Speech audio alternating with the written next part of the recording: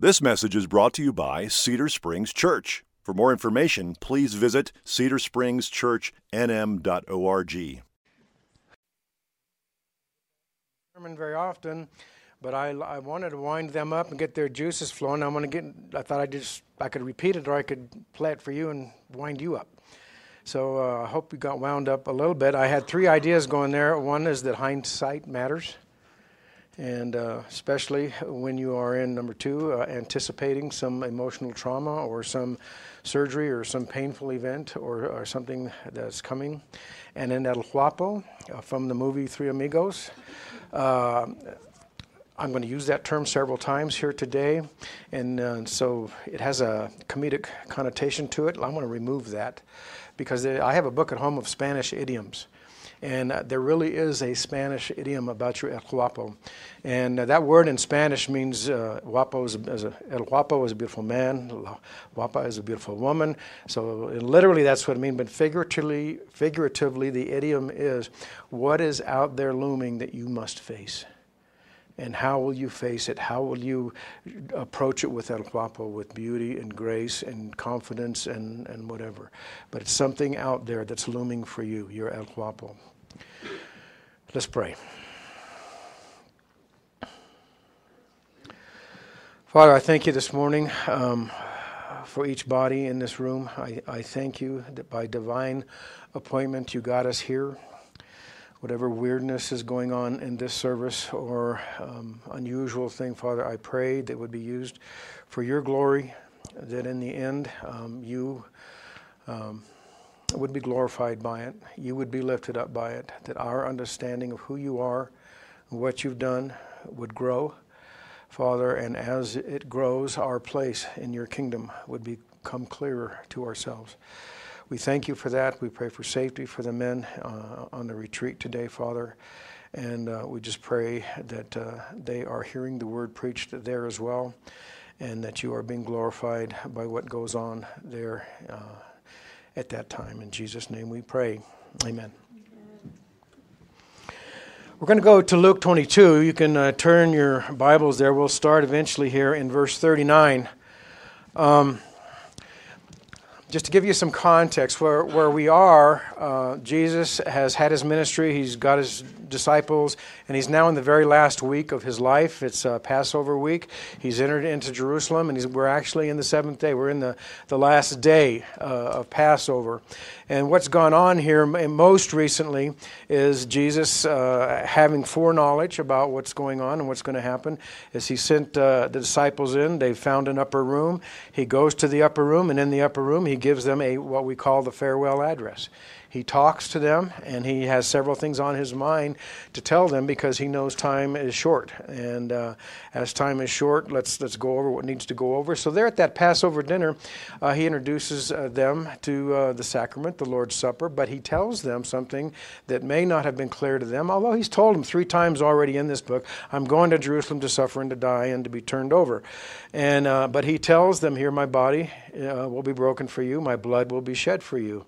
And so if I haven't made that clear to you yet on this last Passover dinner, let me make that clear to you. And by the way, one of you in this room is going to betray me. There's a betrayal afoot that's close to happening.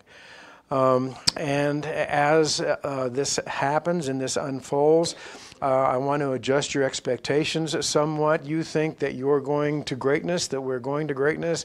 I'm going to establish the kingdom now in greatness. No, you are entering a time of servanthood, and you will become servants in the days that are soon to follow. And Simon, Simon, you're going to fail. You're going to deny me 3 times. I've prayed for you, but you're going to fail at what you have to go. It's going to be difficult. The days ahead are going to be way more difficult than they thought they were going to be. To use Grant's phrase this morning, things are going to be way worse than they thought. Not only that, the last time I sent the 12 out, last time I sent the 72 out, I told you, don't take an extra pair of shoes, you won't need them. I told them, don't take your knapsack, you won't need it. I said, I've got you covered, you'll be safe, I've got homes set up, and they went, and they came back, and everything was great. But he has just told them to have a different expectation. He's just told them Not only will they be servants in the days ahead, but they're going to need their knapsacks. You're going to need extra sandals, and you might even carry along a sword with you. The days ahead are not what you were thinking. They're not. They're going to be way worse than you thought. Now, this is important context for what we're going into, because if you're already there in Luke 22, if you back up to verse 37, he actually says there in 37, he says, "For I tell you that this scripture must be fulfilled in me. And he was numbered with the transgressors, for what is written about me has its fulfillment."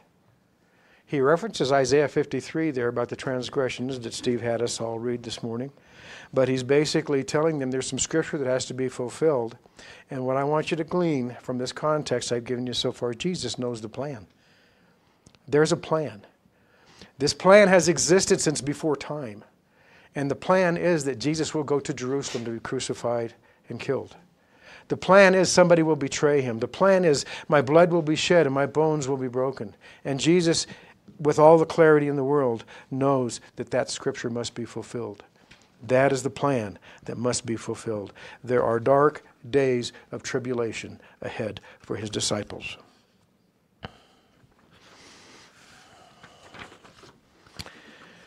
Starting in verse 39. And he came out. Pause there. And he came out. Came out from where? Well, we have a new scene, and finding this scene, there's some literary stuff going on here that I'm going to turn you on to that's going to help you find what Luke wants us to find in this passage. He came out from the Last Supper. He came out from the upper room. So we have a scene change. So we've got this scene change, and so now as we gather together to look at our text, we need to ask ourselves, where does this scene start and where does it end? Where's the beginning and where's the end? Because we can read all about what happens here in Gethsemane, and we get to 47, and while he was still speaking, it seems like there's some continuity. But I want to point out to you, we're not going to go to 47, we're going to stop at 46. All right? When we're just going to talk about this prayer at Gethsemane. Now, do something here also that I'm not supposed to do, but it's going to be helpful this morning. They teach us that when we're going through a book of the Bible, especially the Synoptic Gospels, and I've got this story, for example, the story of Jesus' prayer in the garden, I'm supposed to just look at Luke's version of it and stick to Luke. I shouldn't go to Matthew and Mark's version of it and see what they got to say. Because, see, each of them has a different perspective on what they want us to glean from this verse. So what I'm going to do is I'm going to stick to Luke, but as I stick to Luke, I'm going to show you Matthew and Mark along the way, and that's going to help you see what Luke wants you to see that the other guys aren't worried about. They got a different issue or idea they're going to pull out of this. So we're going to do this under the inspiration of the Holy Spirit. Luke has written what Luke has written, and we're going to try to find exactly what Luke wants us to find in what he has written. Okay, I'm going to steer you because he has some very distinctive emphasis compared to the other two gospel writers, and I want to convince you that Luke is on a mission to emphasize something to us that begins and ends just with this scene, 39 to 46. All right, 39 to 46. And what we're going to find between 39 and 46 is way worse than you think. Now, let me help you with this a little bit. We'll do a setting here in just a minute, but in verse 40 there, 40b, second half, he says, "And when he came to the place, he said to them, 'Pray that you may not enter into temptation.'" Pray that you may not enter into temptation. Now jump ahead and read verse 46. "And he said to them, 'Why are you sleeping? Rise and pray that you may not enter into temptation.'" We call that, as you all well know by now, bookends. Some people call it an inclusio, but it's a beginning and an end. It's a literary device, and that device is put there. It's the way they wrote back then, so that we would find this end, and it's in the middle is where we want to stay.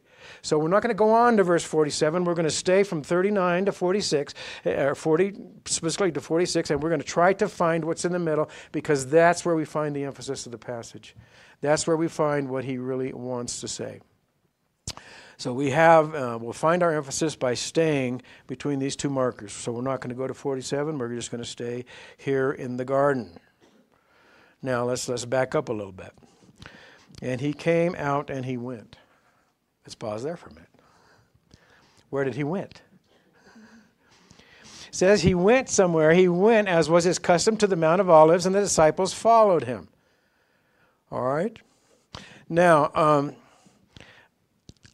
let me keep reading. He went, and the disciples followed him, and when he came to the place, he said to them. So where he went was to the place. He went to the Mount of Olives, but he went to the place. And the Mount of Olives is a whole mountain range. And so that's like me telling you, I'm going on a picnic tonight, and I'm going to the Sandia Mountains. Okay? And you go, where? And I say, Doc Long's. And now you know where I'm going in the Sandia Mountains, Doc Long's. Now, if you read Matthew and Mark, they don't say, they say the Mount of Olives, and then they tell you, and Gennesaret. He ended up at, they tell you Doc Long's. They throw that piece of information in. Luke doesn't do that. Did he not know how to spell Gennesaret? What's going on here? Was this intentional? Yes, I'm going to suggest to you this morning, it's very intentional. As we go along here, Luke is going to leave out a lot of details that the other guys put in, because Luke wants to focus our attention in a very narrow spot. He's not interested in some of the other things. Exactly where this happened is not on Luke's radar. He has a unique departure from the way the other two guys spell Gethsemane, all right, or spell out Gethsemane in their passage. His consistent departure from the way those two tell the stories is a clue to us. He has a different message to draw from the text. And we're going to do our best not to be distracted by those things he's left out, because he's intentionally left them out as they might distract us or give us lead us in the wrong direction. So he doesn't say Gennesaret, he just says the place. And then he said to them. Who's he talking to? Them. Okay, he's talking to them, and he says, pray that you may not enter into temptation, and he withdrew from them. Matthew and Mark don't say he was talking to them. Matthew and Mark say he was talking to Peter, James, and John. They're very specific about this. But Luke doesn't care that it's Peter, James, and John, because he's afraid if he says Peter, James, and John, that we'll get hung up on Peter, James, and John. And we know a lot about Peter, James, and John, okay? Well, a lot about their personalities, and we don't want that to be a distraction, so we're just going to talk about them. So if it's not about Peter, James, and John, who must this be about that's in the passage? Jesus. Good God. Good job. Okay? Luke wants us to know that what's about to happen, the point he wants to make, has something to do about Jesus. It's not Peter, James, and John and what they do or don't do in this scene. It's what does Jesus do in this scene. Peter is narrowing the focus very, very intentionally. He's being very precise in what he writes. The scene's not about the disciples' failure to pray. It's going to be something about Jesus and his prayer. You see how we're bringing it in? And instead of teaching 4 or 5 different ideas, we want to see what Luke wanted us to see. And the thing that we're going to want to see, we always look for repetition, is there's a temptation about to happen. That's the word that's repeated. And you and I know from weeks past up here, from the pulpit and the classrooms, repetition gives us emphasis. It tells us what we want to focus on. We're going to focus you all on temptation, on the temptation of Jesus Christ. But before I get into the text much more, I want to talk just a little bit about temptation. James chapter 1, Mark.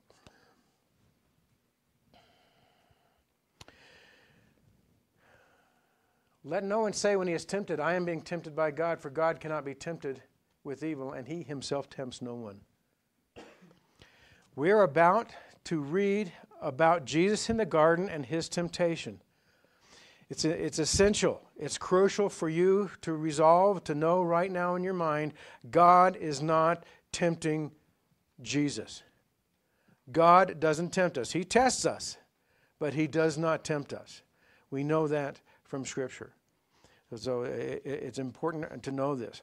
Now, this is not Jesus' first rodeo with temptation. Let's just take a look real quick at Luke chapter 4, Mark. We've got Jesus in the desert. He's in the desert for 40 days and 40 nights. The devil comes, tempts him 3 times, 3 different ways. Jesus resists all the temptations. And after he resists all the temptations, Jesus answered him, the devil, "It is said, you shall not put the Lord your God to the test." And when the devil had ended every temptation, he departed from him until an opportune time. He departed from him until an opportune time. He departed from him until an opportune time.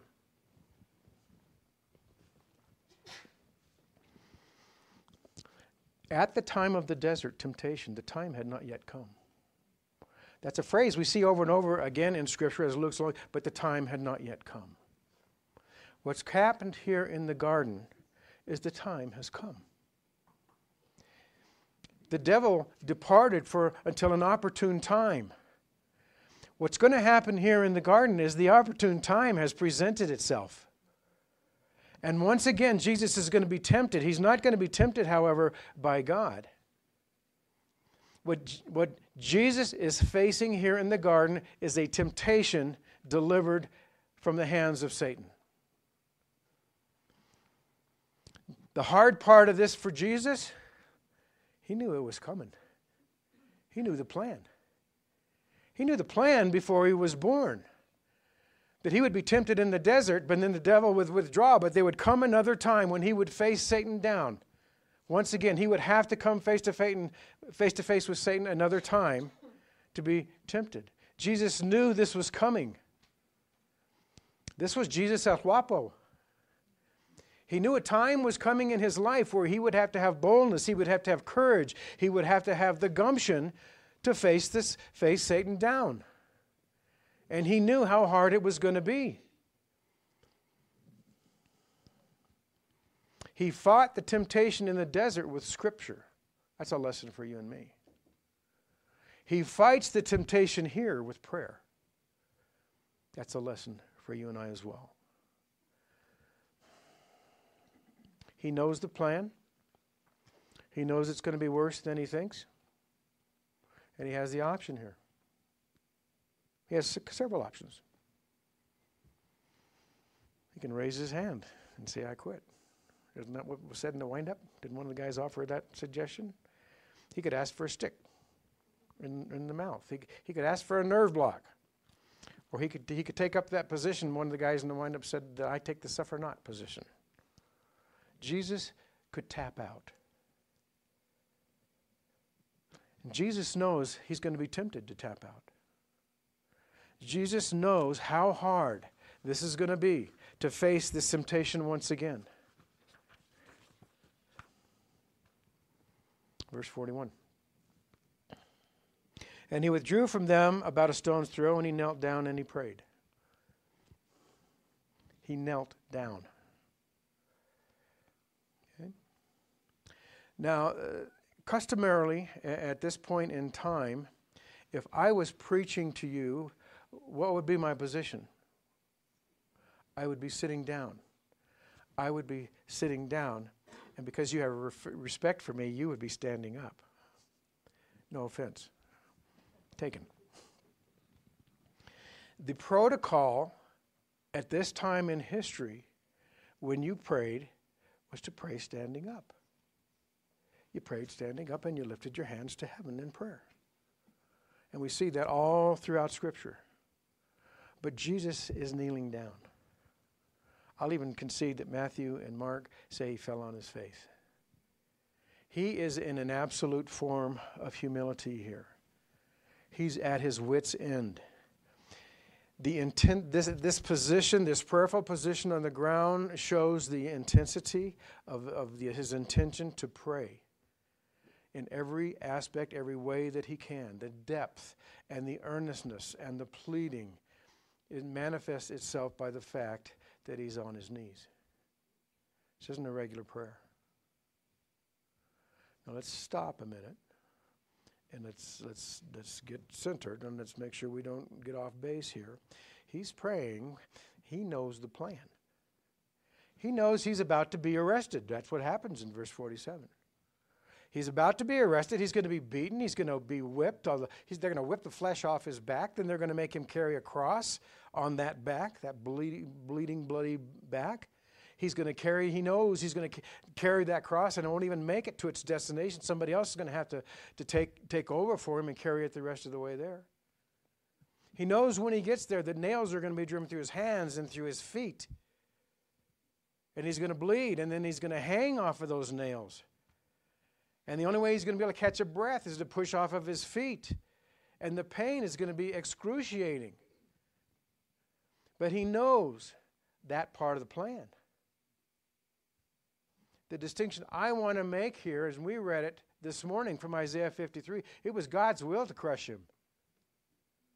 All of that he knows about to happen is God's will.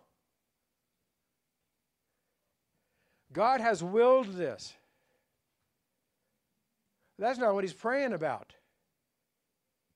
According to Luke, he's not praying about the nails. He's not praying about the cross or the blood. He's praying about the temptation that Satan's going to come and try to talk him out of it.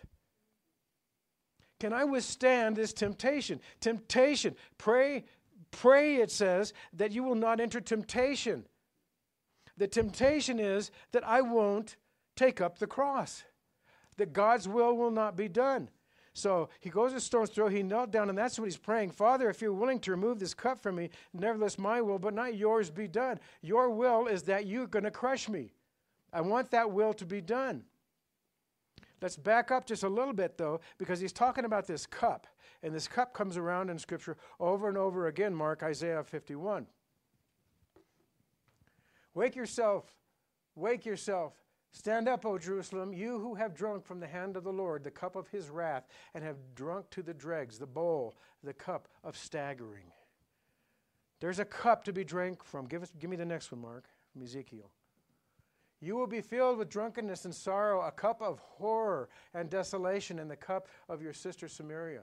This cup contains horror, and Jesus knows the plan. He knows what's in that cup, and he's asking it to be taken from him. Psalm 75. For in the hand of the Lord there's a cup with foaming wine well mixed, and he pours out from it. All the wicked of the earth shall drain it down to the dregs. The cup is for the wicked. It's the wicked who drink from the cup of God's wrath. Jeremiah 25. Thus the Lord, the God of Israel, said to me, take from my hand this cup of the wine of wrath, and make all the nations to whom I send you drink it. This is not about the cup. It's about what's in the cup. And what's in the cup is the wrath of God. And who's going to drink what's in the cup? The cup is an idiom for what it holds. The wrath of God. Who will ingest the wrath of God? So he's praying, and he's praying in this moment. His focus, though, is not on the crucifixion. His focus is on the temptation. Right? He's not going to raise his hand. He's not going to ask for a nerve block or a stick between his teeth or a little Novocaine. He wants to face this El Guapo, and he wants to pass the test. He's not looking for an off-ramp. Obedience to the will of God is what's on the line. Now something happens here in verse 43. And there appeared to him an angel from heaven, strengthening him.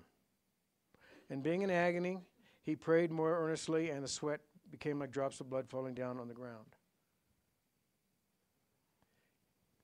An angel comes to strengthen him in this moment. There's no mention of this angel in Matthew and Mark. Why not? Jesus is praying. He's on his knees. He's praying earnestly and as intensely as he can. And what happens here is his prayer gets answered. God knows what Jesus is going through. He knows the temptation about to come. And God answers his prayer and sends him an angel. And Luke wants us to see how intense the temptation is and how difficult it is for Christ that God even sent him an angel. In Jesus' humanity, this was a hard decision. This wasn't a slam dunk. He has a human nature that's going to experience everything in every horrifically human way possible. But in his divinity, he knows it's coming. He knows the plan. And that makes the humanity of it all that more difficult. God sends him an angel for the temptation that's about to come. And sweat became drops of blood falling on the ground. Luke, the doctor, tells us about this. This can be literal, that there's hematidrosis as a medical condition where under great stress the human body capillaries do release. So it could be literal in that sense, or it could be figuratively sweating drops of blood. Either way you want to take it doesn't matter too much. It's the most intense form of sweating or suffering that can possibly be, and he prays more earnestly. So the place, Gethsemane is not mentioned, we only get the place. Peter, James, and John are not mentioned. We only get them. Now, Matthew and Mark they're very specific about telling us that 3 different times Jesus had to go back to his disciple. One time, and then the next time, and then the third time. All right? Luke is not interested in how many times he had to go do that. Don't get stuck on how many times Jesus had to do it. Just know that he prayed earnestly, and so earnestly God answered his prayer. Because he needed to have that prayer answered.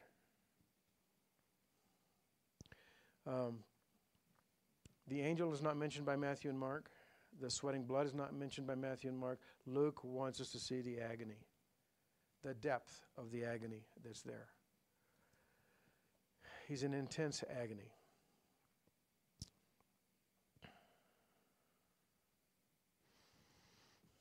His agony is rooted in the reality he knows that he's about to face. And what he's about to face is the opportune time when Satan confronts him once again and tempts him. 45 and 46. And when he rose from prayer, he came to the disciples and he found them sleeping for sorrow. And he said to them, "Why are you sleeping? Rise and pray, you may not enter into temptation." First of all, it says there that he found them sleeping for sorrow, and I don't have an answer for that. It could be that the light might be coming on. They're seeing Jesus in some form and they're sorry about it. Or it might be that Jesus is sorry he sees them sleeping. And there's really no explanation for what that means there. I can't help you with that. But he finds them sleeping. Now the question for you and I is, why are they sleeping? He's told them how many times this is going to happen. And now it's happening. He's warned them to adjust their expectations. It's not going to be like you thought. It's going to be way worse than you thought. All right? Why are they sleeping? They've given up jobs, homes, walked away, families temporarily to follow him. And now in his deepest, darkest hour, they're not. What's wrong with them? Did he eat too much at Passover and they can't stay awake? I mean, it's nothing that simple. The answer is clearly they lacked hindsight. They didn't know. They didn't see the full picture. Jesus knew the whole plan. That's why he's in agony. They're not in agony because they don't know the whole plan. Now, it's been hinted at, but you and I know because we have hindsight that it's not till after the resurrection. He reunites with them with his transformed body in the upper room, and then he ascends into heaven, gives them some instruction, and the Holy Spirit comes at Pentecost. That's when the lights come on and they got the whole picture. They don't have hindsight until then, and then is not now. They're in a position right now only to know what they know, and they don't have the whole picture. So we should have grace for them, knowing they weren't given hindsight. Right? Hindsight matters. Could have made a great deal of difference to an Afghanistan pullout or to JFK at another moment in time. But with the disciples, with Jesus, they're asleep because they don't have hindsight. Hindsight, very important to our lesson here today. All right? You know what, though? You have hindsight. You have Luke's text, 39 to 46. You have hindsight. Luke has just described to you the intensity and the gravity of what Jesus suffered, not on the cross, not in the beatings, but just to get past Satan in the garden. Luke wants us to see something in the garden that we probably haven't seen before. Jesus knew the plan, and it was way worse than you think. Notice I said you. Jesus knew the plan. It wasn't way worse than he thought. He knew the plan. He knew exactly what was going to happen in the plan. And he knew the temptation stood in front of him. And fully man, fully divine, he had to deal with it. And he did. But you and I have hindsight. See, by the time Luke writes this, you know what Luke has? Hindsight. He's giving us his hindsight. Because all of this has already happened when Luke writes this book. This isn't prophecy, this is hindsight. Luke wants his readers to have hindsight. And Luke is using every literary device he can think of to focus in on the agony of Christ facing the temptation of Satan. How bad was it? It's worse than you think. It was worse than you think. Having been given this hindsight from Luke, you're all sitting here now. Now you have hindsight if you didn't have it before. What is your response to what he endured for you? Does all of this hindsight to his suffering and agony, does it in any way, shape, or form help you to understand the depravity of your sin? What he went through to deal with your sin. He drank the blood out of the cup for you. He drank from the cup. You put the blood in there. Your sin was in there.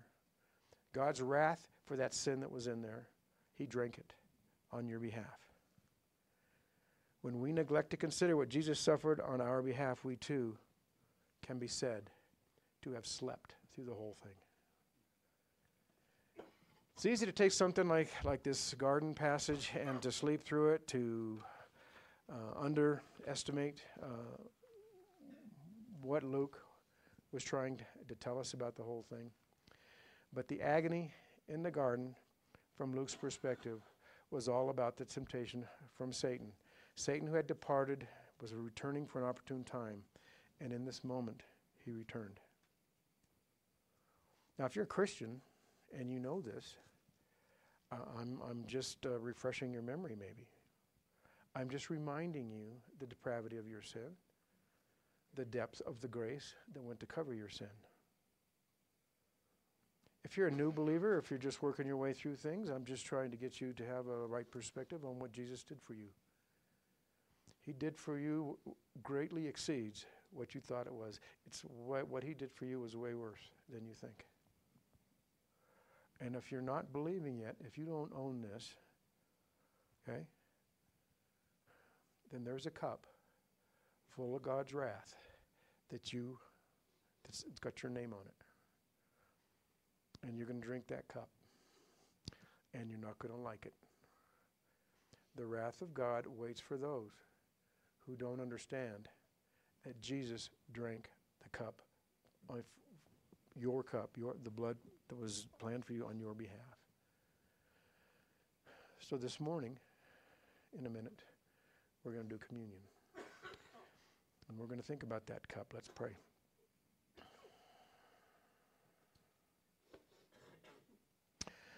Father, the days ahead, the arrest, the blood, the passion, the nails, all of that is there.